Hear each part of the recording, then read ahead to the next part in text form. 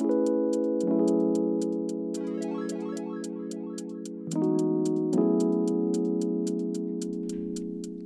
the world moves increasingly towards the mainstream adoption of Bitcoin and other digital assets, Moon Mortgage will make it possible to materialize your assets in real estate. Through the collateralization of mortgages with Bitcoin and other digital assets, Moon Mortgage will be launching lending solutions to allow investors to easily leverage their assets to purchase investment in owner-occupied properties. Moon Mortgage's crypto mortgage will be launching soon for home buyers in Texas, Florida, and Colorado, and will be open to investors in most states across the U.S. for investment properties. Welcome to the future of mortgages. Visit moonmortgage.io today to register your interest and learn more. Moon Mortgage Residential is registered with the NMLS under number 235334.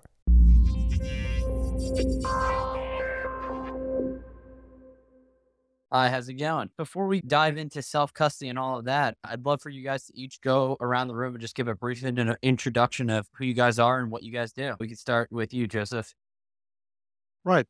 So I'm a Bitcoin analyst at Trezor. I am a regular contributor to Bitcoin Magazine, where I cover all the topics about Bitcoin, money, macroeconomics, and also write reports from conferences like the Oslo Freedom Forum or Baltic Honey Badger, or next up is going to be a report from the Africa Bitcoin Conference.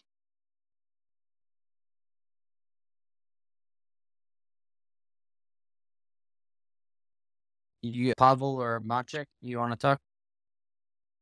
Yeah, maybe I can give a short intro. Hi, my name is Pavel Rusnak. I'm a co-founder of Satoshi Labs. That is the company that brought you Trezor in 2013. And since then, I've been contributing to Trezor. And it's very nice that we have a lot of other very smart people that are driving the development. So I have now more time to focus on other Satoshi Labs efforts, which are, for example, Tropic Square Chip and also the Vexel app. And I'm also a contributor to other open source projects that do not fall under the Satoshi Labs umbrella, for example, Bitcoin Core, one of the most important. And then I'm maintaining a lot of Bitcoin packages in Nix OS, which is a base layer for a lot of distributions that are trying to build Bitcoin nodes. Hey, and I'm Tijak. I'm the Chief Product Officer at Trezor Company. I'm also helping on obviously on the executive team, and I'm shadowing currently Manek/Palatinos, Pavel's co-founder of Trezor in his CEO role. So basically, as Pavel said, like I'm one of those people who try to help with the administration and the execution of everything, all the good ideas that they come up with. So, hello everybody. Happy to have you guys here. So I guess before we get into self-custody and learning all about that, I just wanted to get an idea of, obviously the past couple of weeks have been really crazy with everything that the collapse of FTX and all of that and potential more contagion to come. It's going to probably be some time before we see it all play out. I know Genesis, one of the digital currency group, was having issues as well, I think last week. So I'd love to just get your idea of everything that's going on. And we've talked about it ad nauseum here at Bitcoin Magazine, but love to just get your input of everything that's gone on and the dangers of not self-custodying your Bitcoin. I'll just open it up to any one of you guys if you want to start.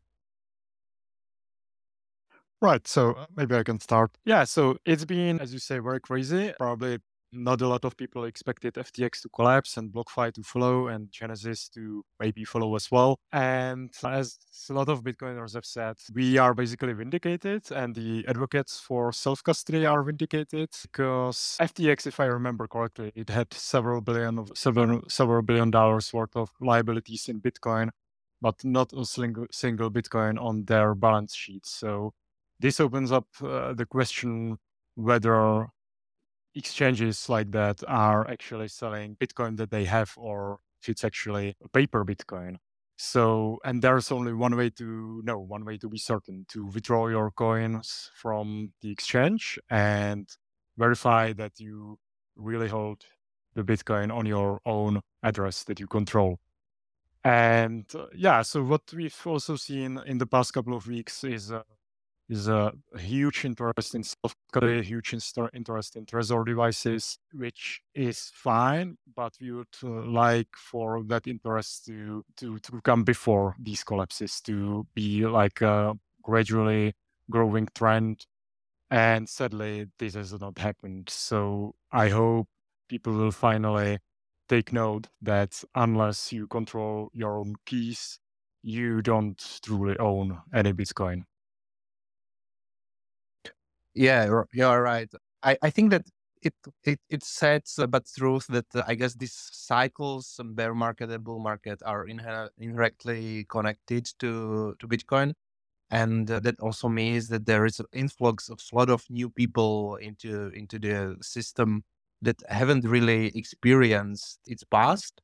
And I remember how I was really shocked when the Mount Gox collapsed in 2014, and it was a really big wake up call basically for everybody in the community. And we saw a lot of interest in hardware wallets even back then. It was one of the major, if not the major event in Bitcoin back then.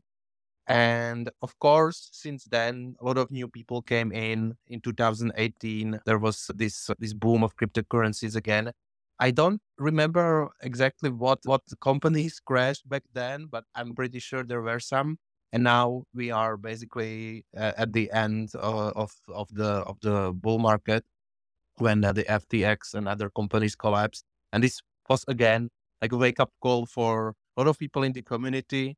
But I'm maybe a little bit cynical about it. I think more people will come to Bitcoin ecosystem in the following years, and they will kind of not they will not know about what FTX was. So we really should strive to educate all people.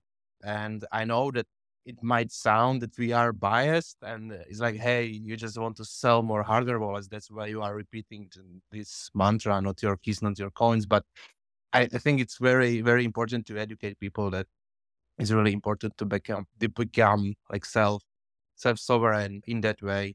And there's a huge difference between the crash of Mount Gox back in 2014 and the new crash of FTX and other related companies. And that is the Bitcoin exchanges have become much more institutionalized and connected with each other.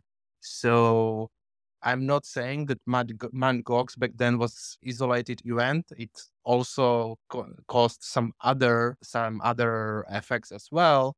But now we can see that a lot of companies are tied together during various loans and stuff like that. That probably Joseph can explain better. I'm more on the technical side of things, not on the financial. So we have to be really, really careful about introducing such systemic risks into the ecosystem. So what I'm trying to say is that not every institution in the Bitcoin ecosystem is bad. I mean, there are probably some institutions that are really necessary for onboarding the people. That said, we should put much more scrutiny into that, because I think that a lot of people were trusting FTX just because they said, hey, we are licensed, hey, we are regulated, and nobody was really digging further. But once you started to dig further, you just seen that it was pile of trash basically everywhere wherever you look. And by the way, if I may follow up, I think, I mean, what has been said, but I think it's kind of crazy to see like these big VC funds and big venture capital funds that invested in FTX and these big sound names in the general, like basically tech industry that contributed and probably didn't do really that much of due diligence. Then obviously all this crazy stuff with the connection to, even like the politicians and stuff. It's just, I mean, it's insane. Like, and I think we as in Trezor is an, open source company. I think we are on the other side of the spectrum of things, the way we want to do things, obviously. And so on one side, like we almost like hit record sales. I think I can say that in the past couple of weeks, not only, I mean, due to just the FTX crash, but also, I mean, obviously due to some seasonality, Black Friday and stuff like that. But So on one side, we could say like it's it's good news. It's good for the hardware wallets. It's good for Trezor specifically, etc. But in reality, it really is that story. Like, and of course, like many people got screwed and they got basically robbed during the daytime. Like, like yeah, then it's just very sad. I think for everybody, for all of us, and for the whole industry. Yeah, I agree. And I'm glad that I was going to actually follow up and ask if you guys were hitting record sales for devices, but I think you guys kind of already answered that, which is a good thing. I think where we are in the Bitcoin industry or cryptocurrency industry at large with, a lot of the numbers have been thrown around that it's, 100 million people are in Bitcoin globally. And while that it is a pretty large number, it's kind of hard to verify that. I know some people like with the number of addresses that are out there, obviously addresses can be used multiple times by the same person.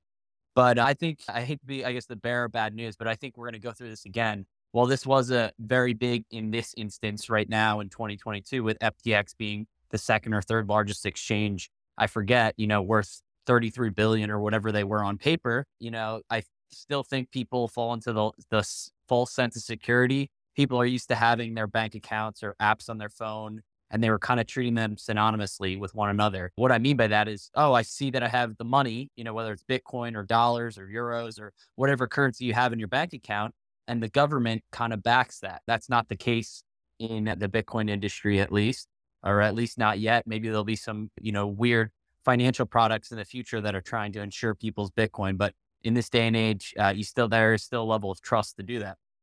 I guess where I want to go from here is taking people through, not your keys, not your coins. And just if you guys want to go through a basic of how to self-custody your Bitcoin, because a lot of people, like I said, were conflating, oh, I go on to FTX or I go on to any of these platforms and I see, oh, I've got this many Bitcoin and it's this dollar or fiat denomination value.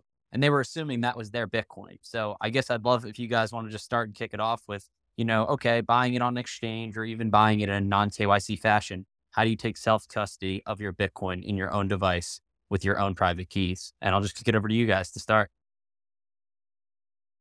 Yeah, maybe I can start here. So I would say even like a software wallet in your mobile phone is way better than holding the coins on an exchange, because maybe you cannot afford a hardware wallet. Maybe you have just $50 worth of Bitcoin on an exchange and it doesn't make sense to you to spend like $60 or $200 for a hardware wallet. So then downloading like a Blockstream Green or Moon or any of the open source software wallets there are out there is a much better security level than holding it on an exchange. And if you withdraw from the exchange to your software wallet, you are at least certain that the coins are under your control. And of course, when you graduate from there, you put more money into Bitcoin, you stack DCA, whatever, then you should consider getting a hardware wallet, because it's not an internet connected device. You can verify that the random number generator does what it's supposed to be. These wallets are auditable. They run security bounties. And it's the ultimate way how to hold your coins and be certain about it.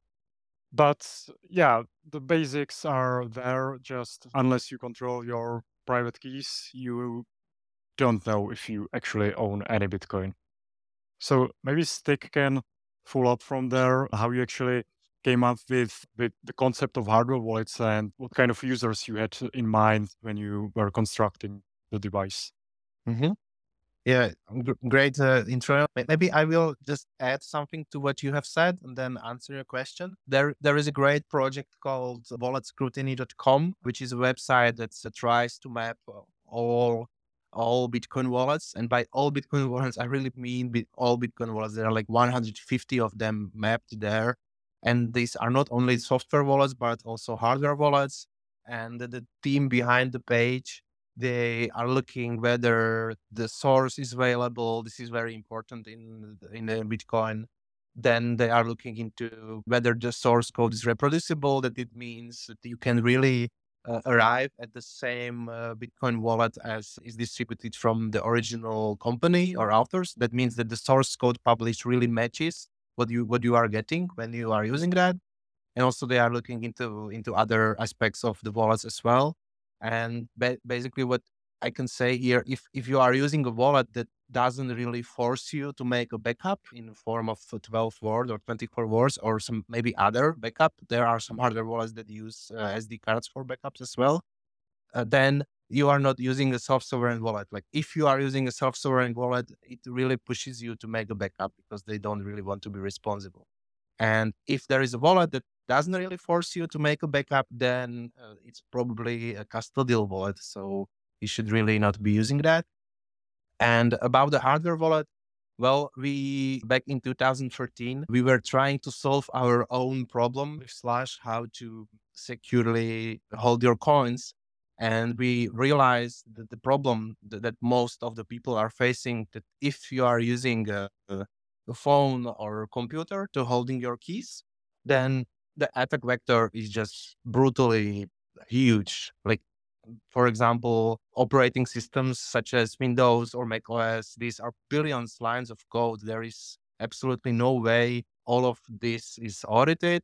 And also there are a lot of issues, for example, that can't be really seen in the code, but it's like a logical issue because if you connect a lot of components together, even if each component is behaving like it should, it doesn't necessarily mean that this network of components is behaving correctly. So it's very, very hard to audit such systems in a holistic way.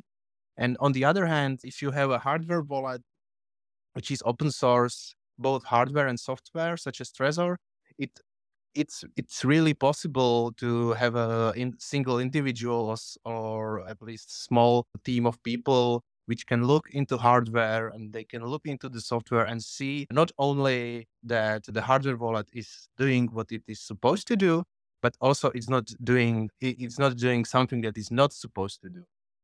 And especially the second part, it's sometimes really hard when you have like a very complex system, because even if you cover everything that is supposed to be happening, you may be missing something and you don't know what you don't know.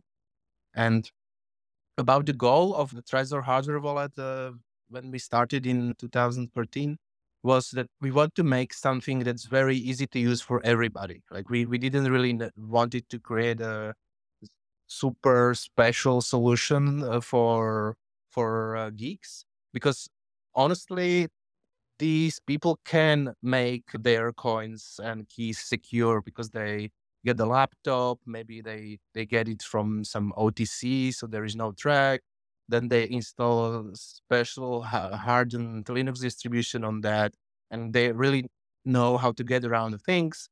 But that's not true for 99% of people. So we basically wanted to make a very secure product, but to package it in a nice way so it's presented to a common user so they can be really sure how it's being used, and we are trying to guide them in their way through the ecosystem. Since Maciej is our chief product officer, he is probably better versed in describing this user journey. So maybe if you can continue, but that was our main goal with Slash, to make it usable for basically everybody on the planet. We didn't want it to be exclusive to some niche.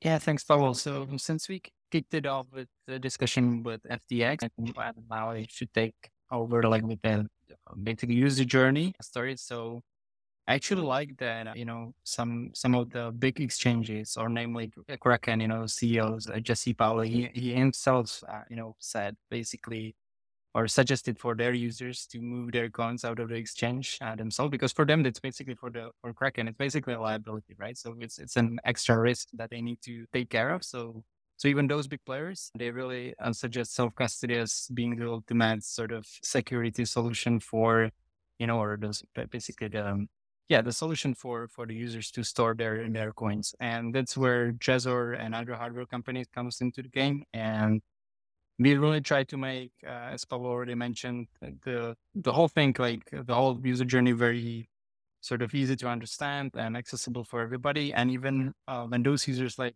already join Trezor through like this simple, basically onboarding process, where you have the hardware device, but you also get an accompanying app that is both on the desktop and web. And it's a sort of like the interface of your, of your basically accounts or your Bitcoin accounts. You can also, we support in Trezor Suite, which is the app. We also support DCA and basically some of the exchanges as well. So basically this whole journey of the user can continue within our ecosystem. And that's what we are basically after, right? So securing the coins for the users, making really, really easy for them to understand, because it's been mentioned here as well that basically every other bull run or with every next bull run there is, like, more and more people are coming to Bitcoin, and we want to serve them well, right? Because of course the Bitcoin being inherently like technical or originated on the technical side of things, I would say like our product team in Trezor really is sort of striving to make it really easy to educate the users and to explain everything well, because that's really part of the security as well. If you don't understand the concepts well, then you may hurt yourself, because again, it's a self-custody. There's no third party that would back your keys or, back your coins in any way. It's basically you are the solely like responsible owner of your decisions and of your sort of financial freedom in the sense as well. So yeah, we have tried to help users understand this, and I hope we will improve even more in the future. Yeah, I will second that last part. It's really important for the users to understand the nature of self-custody, because it's really them that are fully sovereign in terms of holding their own coins. So the most important thing about setting up or any other wallet, like a software or hardware wallet, is your recovery seed. Because if you lose your recovery seed, you will probably lose the access to your coins sooner or later when you wipe your phone or lose your hardware device. So we can provide tools for our users for basically hardening the security of the seed, like passphrases and Shamir backups. But in the end, people need to make this mental leap that there is no way to recover their coins if they screw up, if they misplace their recovery seed or forget the passphrase, if they don't write down their passphrase, because there is nothing we can do. We cannot reset anything. We don't hold any backups. It's all being done straight in the device, and only the user is in control. So I would like to just repeat that. Yeah, I just wanted to add something what the Joseph said. Since you started to talk about recovery seats, it occurred to me that one of the non really obvious aspects of being sole sovereign is that you shouldn't really become a victim of a vendor lock-in. And we designed Trezor to be open source, not only for the reason of being auditable, but we also didn't really want to create something like a vendor lock, even though it would be really nice from the business perspective, right? But since I'm coming from the open source background, I really realized from the beginning we really don't want to create a closed system. That's why we created the BIP39, the open standard for recovery seats. And we really wanted everybody to use that, because part of the being sovereign is, hey, if you are fed up with a particular hardware wallet, you can just take the seed and use that in another hardware wallet or even a software wallet. For example, if you don't have access to your hardware wallet, you can use a software wallet for the short term, although I don't really recommend that. And by having this interoperability through different software and hardware vendor, you are becoming self-sovereign. So I want to stress that part, that being auditable is nice, but being interoperable with others is even nicer. The Bitcoin Magazine podcast is brought to you by CrowdHealth. With open enrollment upon us, what if you didn't have to pay healthcare premiums anymore? What if you can invest in Bitcoin instead? With CrowdHealth, you can choose your doctors, put aside money for your health expenses in your own account, and even hold a large part of it in Bitcoin. Pay one low monthly total to fund an account that is yours. If a large expense comes up, CrowdHealth will crowdfund the bill for you to pay quickly. Go to crowdhealthbtc.com and use code BTCMAG and experience freedom from health insurance by utilizing Bitcoin. Right now through the end of the year, you can get your first 6 months for just $99 per month. Don't get stuck in a bad insurance plan again. Instead, go to crowdhealthbtc.com and use code BTCMAG to sign up. CrowdHealth is not health insurance. It's a totally different way of paying for healthcare. Terms and conditions may apply. Come celebrate Bitcoin winter in Miami at Bitcoin 2023. The largest Bitcoin conference in the world returns to Miami from May 18th to the 20th. Head on over to b.tc/conference to get your tickets today. Use promo code BMLive to get 10% off of your tickets before prices go up. If you're like me and want to gain a deeper understanding of what's going on within the Bitcoin market and broader macro environment, you need to subscribe to Bitcoin Magazine Pro today. There's both a free and paid version of this daily newsletter where our market analysts break down what's going on in the markets so you don't have to. Subscribe today at bitcoinmagazinepro.com. Actually, I want to go back to something that I think either Pavel or Matic said about the exchanges. I know Jesse Powell and Brian Armstrong, I think they said probably in February of this year when everything was happening in Canada with the Freedom Convoy or the truckers and basically people getting debanked. And I think that was right on the onset of the Ukraine-Russia war as well, or conflict. They were kind of saying, they were advocating to take self-custody of your Bitcoin or cryptocurrency in general, because they were saying if you don't do that, the issue is that if, God forbid, a government pressures them, they're going to be forced to give over or close down accounts or stop individuals. So I know when they said this, then all of a sudden, I don't know if they were subpoenaed or they were basically given a talking to by the local authorities, at least in Canada. I'm not sure if the US reached out to them, but basically saying, like, I think governments definitely do fear the aspect of people self-custodying their Bitcoin. Versus if you leave it on exchange, it's as easy as a bank account to shut down with enough political pressure, basically. So with that being said, I know we talked a lot about the nuance of, 12 and 24 words, but can you guys take someone through the process? If they were to buy a Trezor from you guys, how easy or how quickly can they set it up? And step one is, you get the device, you plug it into power outlet. Step two is, create or recover a wallet. Step three is, if you're creating a wallet, like write the seed words down and then take them through the process of like withdrawing from an exchange. I'll kick it over to you guys to just go through the basic steps so people can learn. Yeah, so maybe I can take this one, describe this exactly well. So you basically get the device, you unpackage it, right? You open it up, you connect it to your computer, you download the app. We have both the desktop app, but we also support the web version. You can in your browser. And then, yeah, basically there's like a simple tutorial that will walk you through the whole process of you getting backing up your keys by the device, showing you the words that you then write down on a piece of paper. You can use even some other materials such as metal or, plastics and whatever else is available. I mean, in terms of use actual products that basically helps you store those words securely. And then, yeah, you're really good to go. Then you basically, once you do this, you're in the app and you can generate the receipt address or, the particular coin, such as Bitcoin. Then you basically send to that address. You basically verify the address by the device, meaning the device will show the address on a little screen. You verify it against what you see on the computer.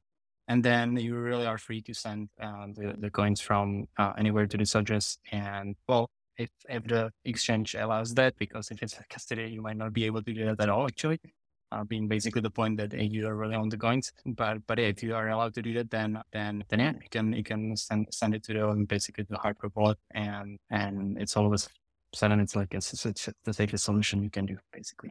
So yeah, no, I think that's awesome, and I'd love to note. I know when I was first getting into Bitcoin, what I did is when I was withdrawing from an exchange, I withdrew a small amount of money, like $5 or $10 or whatever you feel comfortable with withdrawing.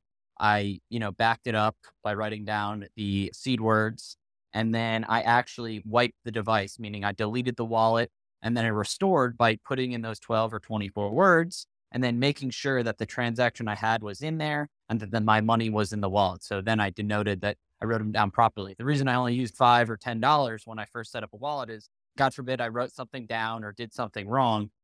I'm okay with losing $5 or $10. Maybe I'll regret saying that in 20 or 30 years, but I have 100% success rate so far on not losing any Bitcoin in wallets that I create. So knock on wood that remains the case. Yeah, I guess I don't know if there's anything else you guys want to expand on. Maybe we can go into more of the advanced tutorials of setting up a wallet. So now that we kind of have the basis of setting up a single signature seed phrase hardware wallet, do you guys want to talk about a little bit about multi-sig, or about, using multiple devices and then kind of distributing them geographically. I'll kick it over to you guys. What you guys want to talk about now? Next.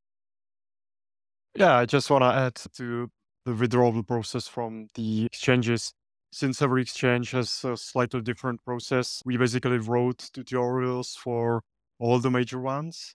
And so you can just check out on Trezor.io the walkthrough through how to withdraw from Binance or Coinbase and all the major exchanges so that you don't do anything wrong. And it's always important to double check the receiving address on the Trezor device screen, not just on the computer, because you can only trust what's displayed on the device screen. And this protects you from clipboard malware, which is quite widespread. So the only way to be sure you are doing the right transaction to the address that's actually in the Trezor device is to check it on the screen. Right. And now for the single signature setup. Right. So when you store your coins on a single seed, meaning you have a list of 12 or 24 English words, that's again way better than storing your coins on an exchange, but you can greatly increase your security model from there. So if anybody right now owns their Bitcoin on a single seed, it's very advisable to set up a passphrase, because if someone were to discover your list of seed words, they would be able to rob you, to steal your coins. Or if you misplace this seed, you'll also lose access to your coins. So the first step is to set up a passphrase, write it down as well, but keep it separate from your single seed. So then if you lose your seed, you don't have to be afraid of someone stealing from you. And the next step then is to basically split your seed, but you have to do it in a cryptographically sound way, which is through Shamir backup. And with Shamir backup, you can create a seed that is written down across multiple shares, meaning you can write down, let's say, 5 lists of seed words, and you only need just 3 of those lists to recover the access to your coins. That is, if you have Shamir set up 3 out of 5, you only need 3 of those lists to recover your coins. And what this introduces is the redundancy into the seed setup, so that if you lose one of those lists, nobody can steal from it, and you won't lose access to your coins because you still have 4 others and your treasure is free. So that's very neat. And it's very advisable for someone who holds a substantial amount of Bitcoin. So yeah, I advise everyone to just look into passphrases and Shamir backups, because it greatly increases the level of security for your Bitcoin.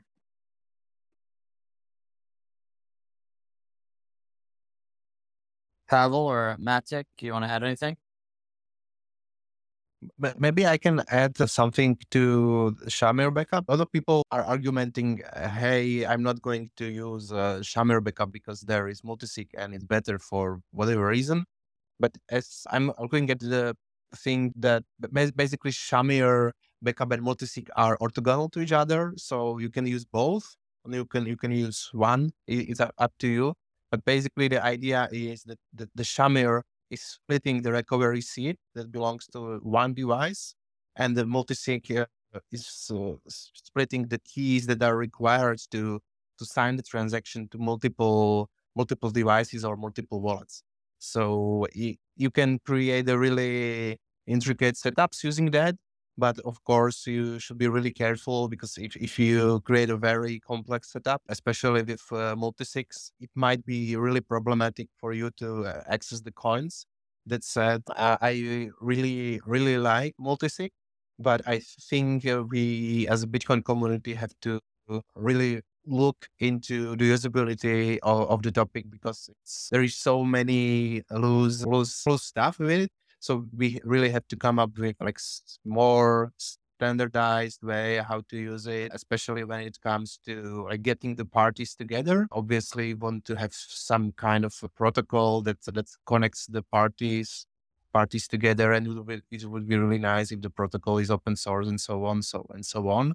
And also there are various setups that involve multisig, but these are mostly automated. And one of that example is what the Blockstream Green wallet is doing, where one of the keys is in your phone and other of the keys is on their server. And if you are sending a transaction, the server verifies you via a second factor, be it an SMS or an email. And if it receives the code from you, the server happily signs using their key, and using the multisig, this setup is created. So there are also like automated multisig setups, and I think this kind of setup makes sense for a single user. But unless you are a really high wealth individual, I think multisig might be a little bit of overkill for you, because it really, really it's the user experience is getting worse if you have a lot more devices, and you have to be really careful with what you are doing.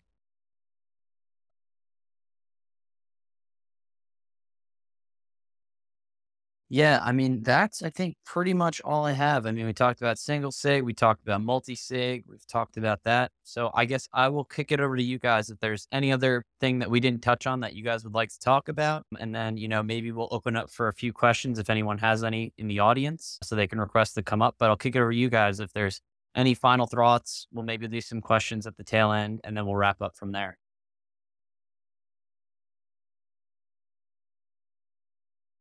So the only thing that comes to mind, I mean, as being a sort of professional deformation in a way, that I like to show our new products. So I will be launching this year our new mobile app. So it's something the users can look forward to. We also are working on new hardware, which is very much exciting because we haven't done that in a while. And so we are getting basically ready for the next bull run. And so we are bringing a lot of improvements to the hardware portfolio as well. And that's exciting for us and hopefully for the millions of our users globally as well.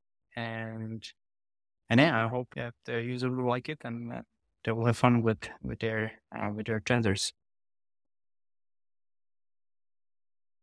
All right. Looks like we don't have any other questions for you guys. So maybe if you guys want to go down the line and, give any suggestions or, lead anyone to the direction where they can pick up their own Trezor device, maybe it'd be a good gift for a family member or yourself for Christmas. So I'll kick it over to you, Yosef.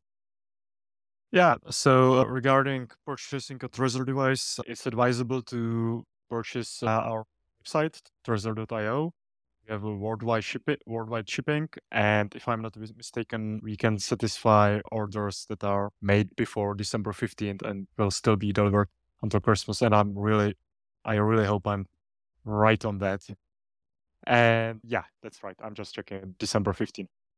And if you want to buy your Trezor from a reseller, we have an official reseller list on our website, so always check that, because otherwise you may not know like what you're buying. So all the resellers are listed on our website.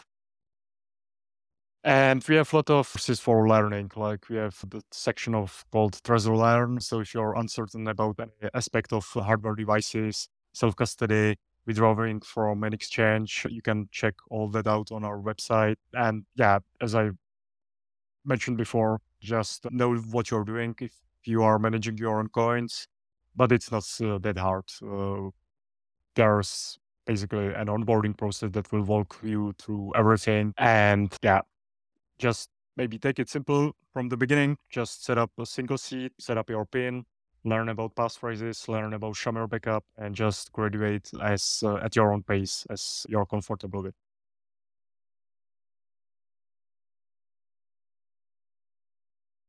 Pavel, Matic. Yeah, I mean, Joseph covered it pretty well. I'm ready here to answer any of your questions, not only related to Trezor, but of course this is the main topic. But feel free to ask about any Bitcoin, open source question, whatever. And I really wanted maybe to add one thing that Joseph mentioned earlier, that if you are receiving your coins to a hardware wallet, you should really check them up on the display, because that's the only thing you can trust basically in the setup. And it seems there are more and more solutions coming up that are saying about themselves they are hardware wallet, but if they don't don't really have a display, it's very hard for you to check whether the address you are sending to is the one that really is protected by this solution. So you should really avoid these solutions that don't have their own display. And I really like what you said about sending a small amount of your coins into a hardware wallet, then wiping it, restoring it, and sending the coins out of the hardware wallet. Because not only this is very important to understand all of these concepts, but I think that since you are minimizing your loss to a certain amount, it's not as stressful as you would be doing that for the first time with a huge amount. So I remember at the beginning when I was dealing with basically all of my coins, I was super stressed on every step. So that's a very good way how to onboard yourself. And I'm just really sad that this wasn't my idea when I was onboarding into the. And I think it's really good. Yeah, I appreciate that. It looks like we've got a few questions, so I'm gonna pull them up real quick, and we can probably only take 2 or 3 questions. I'll pull them up, and they'll ask questions. We'll go from there.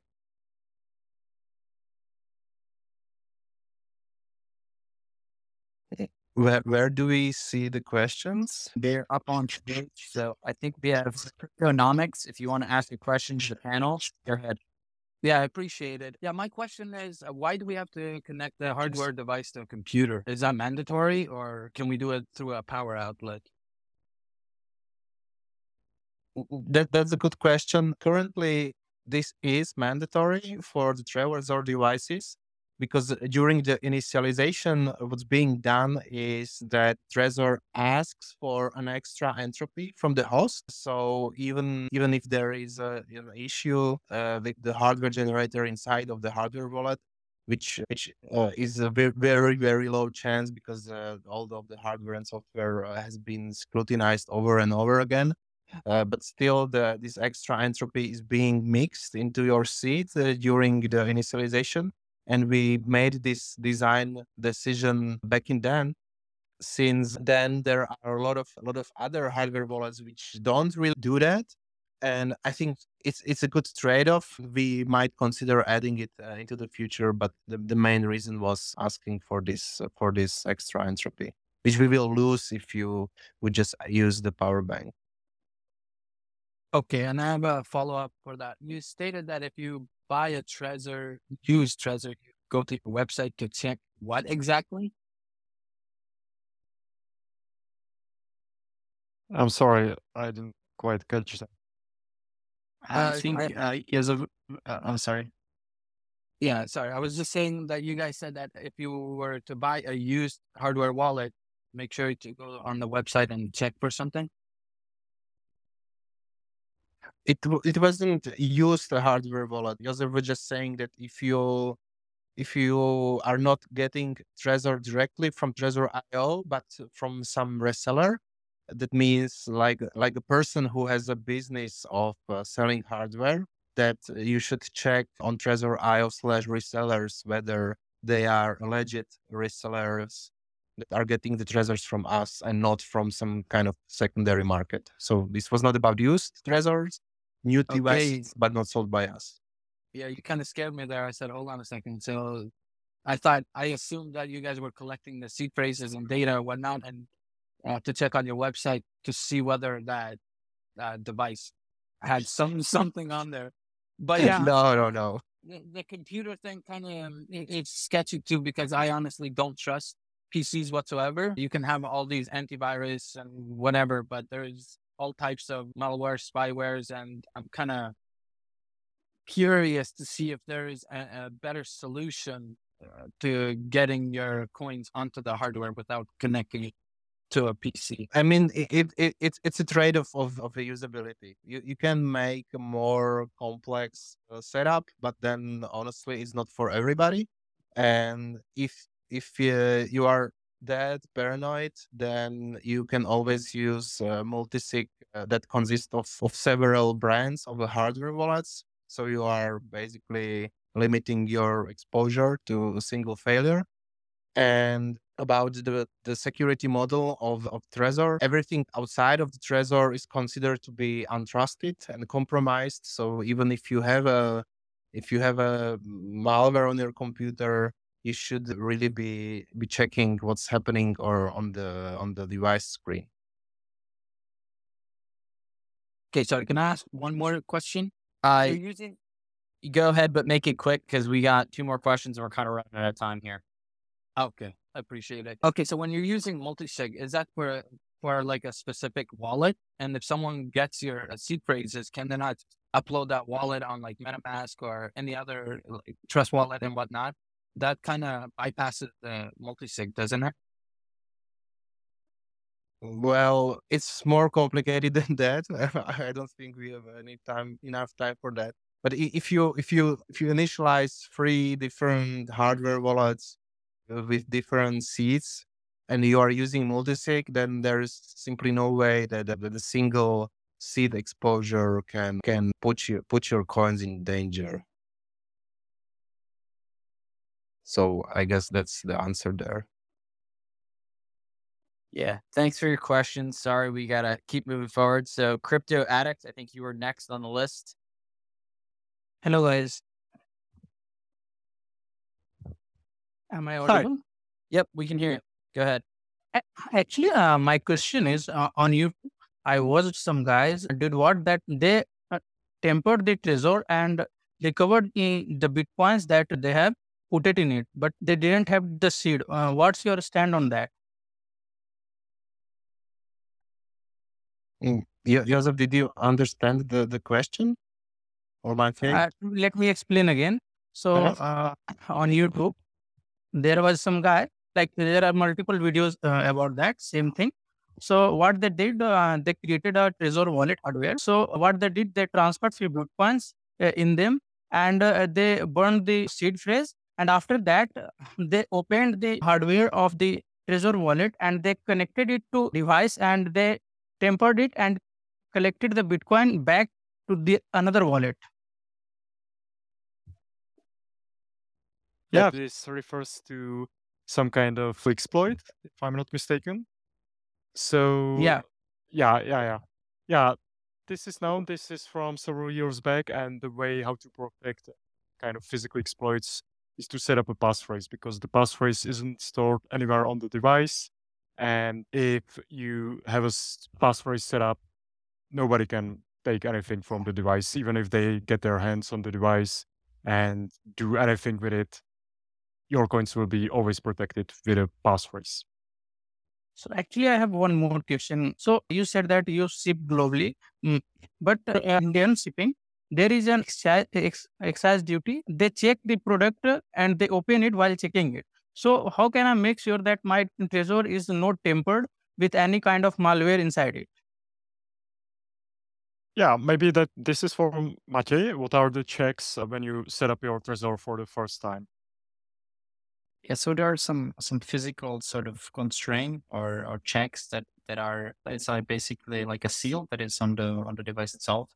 And if the seal is broken, then you basically as a user can see it and really make edge. We basically in the packaging we clearly explain that if that seal is broken, you should not use the device. You should contact our support instantly.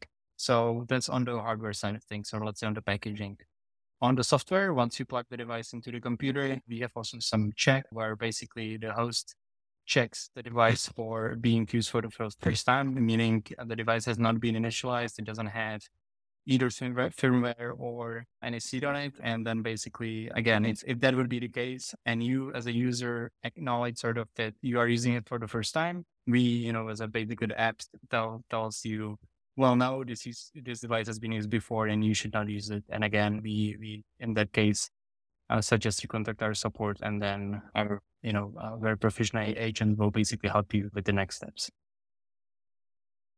Yeah, thanks for the answers there. We have one more question from BitRoy. BitRoy, welcome to the stage. Feel free to ask questions to the panelists. Hey, thanks. Yeah, I just kind of wanted to follow up with something similar to what Cryptonomics was discussing about, whether or not it's feasible to be able to, plug this just into a power outlet, the device itself, specifically the Model T. I noticed, that there is a microSD memory slot on the device. And, the whole idea of not trusting but verifying, ideally to me, we'd be able to create our own entropy offline and import it there. Is that something you're exploring or considering?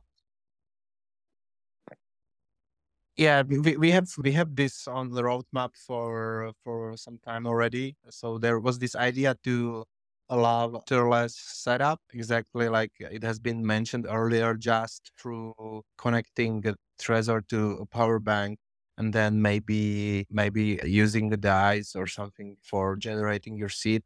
That said, it's really, how to say it, I think that's really not for the mainstream users.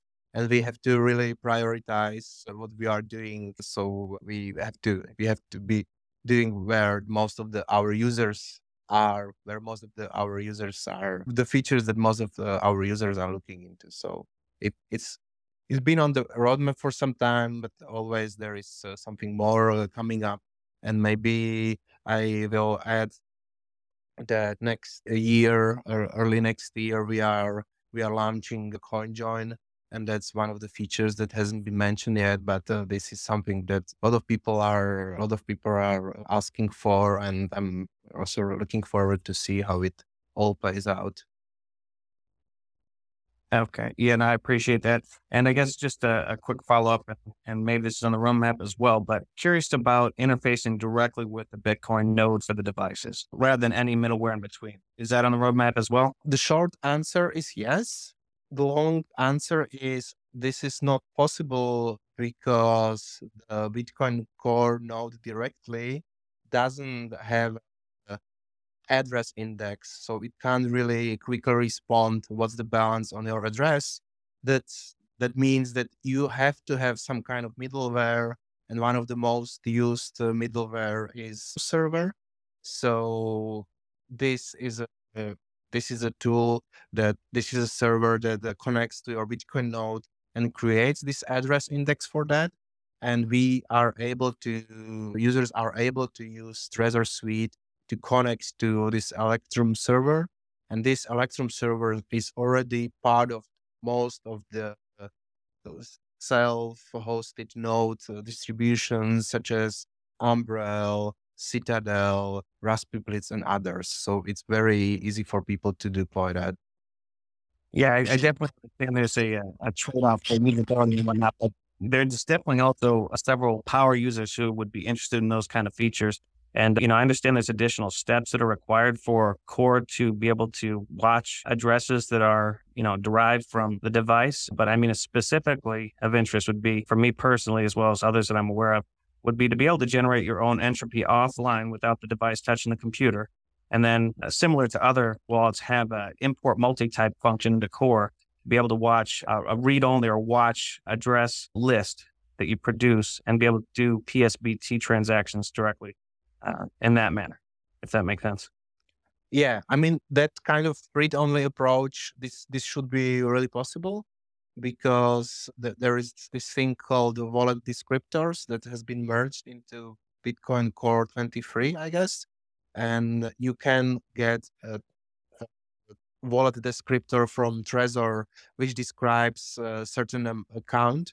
And if you import that Trezor, if you import that wallet descriptor into Bitcoin Core, then you can have a read-only account in your Bitcoin Core. So yeah, I guess you are right that this is already possible, but only if in a read-only manner. Yeah. Okay. Thank you. All right. I just want to thank Joseph, Pavel, and Matic. It's been great talking to you guys. I'll kick it over to you guys for a final recap, and then we'll get out of here. So anything you guys want to add to the final thing? Thanks for answering those questions, by the way. Yeah, thank you very much for organizing this panel. It's been great. I really like the questions, and if you have any further question or comments, like don't hesitate to contact us our via Twitter and maybe some other means. Probably Joseph can expand on that. Thank you very much for inviting me. Yeah, thank you very much. Likewise, I would like to add to just keep educating yourself.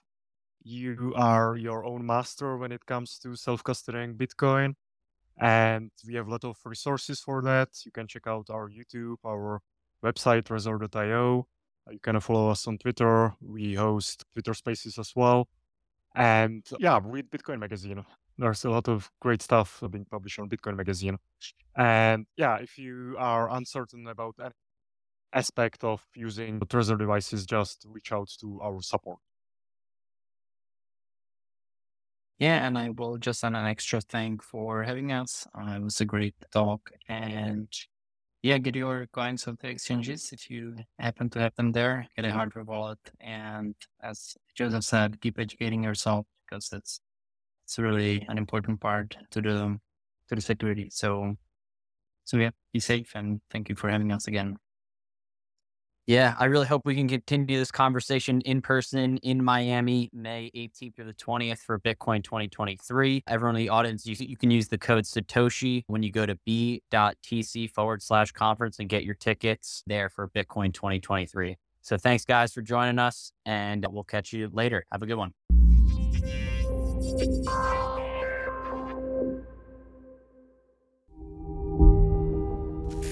Come celebrate Bitcoin Winter in Miami at Bitcoin 2023. The largest Bitcoin conference in the world returns to Miami from May 18th to the 20th. Head on over to b.tc/conference to get your tickets today.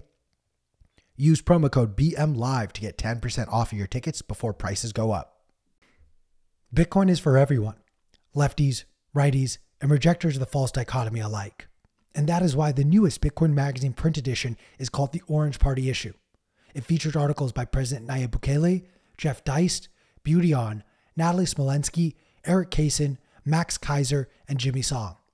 Get your copy at your local Barnes & Noble's bookstore or from the Bitcoin Magazine store at store.bitcoinmagazine.com and use promo code BMLive to get 10% off your annual subscription today. If you're like me and want to gain a deeper understanding of what's going on within the Bitcoin market and broader macro environment, you need to subscribe to Bitcoin Magazine Pro today. There's both a free and paid version of this daily newsletter where our market analysts break down what's going on in the markets so you don't have to. Subscribe today at bitcoinmagazinepro.com.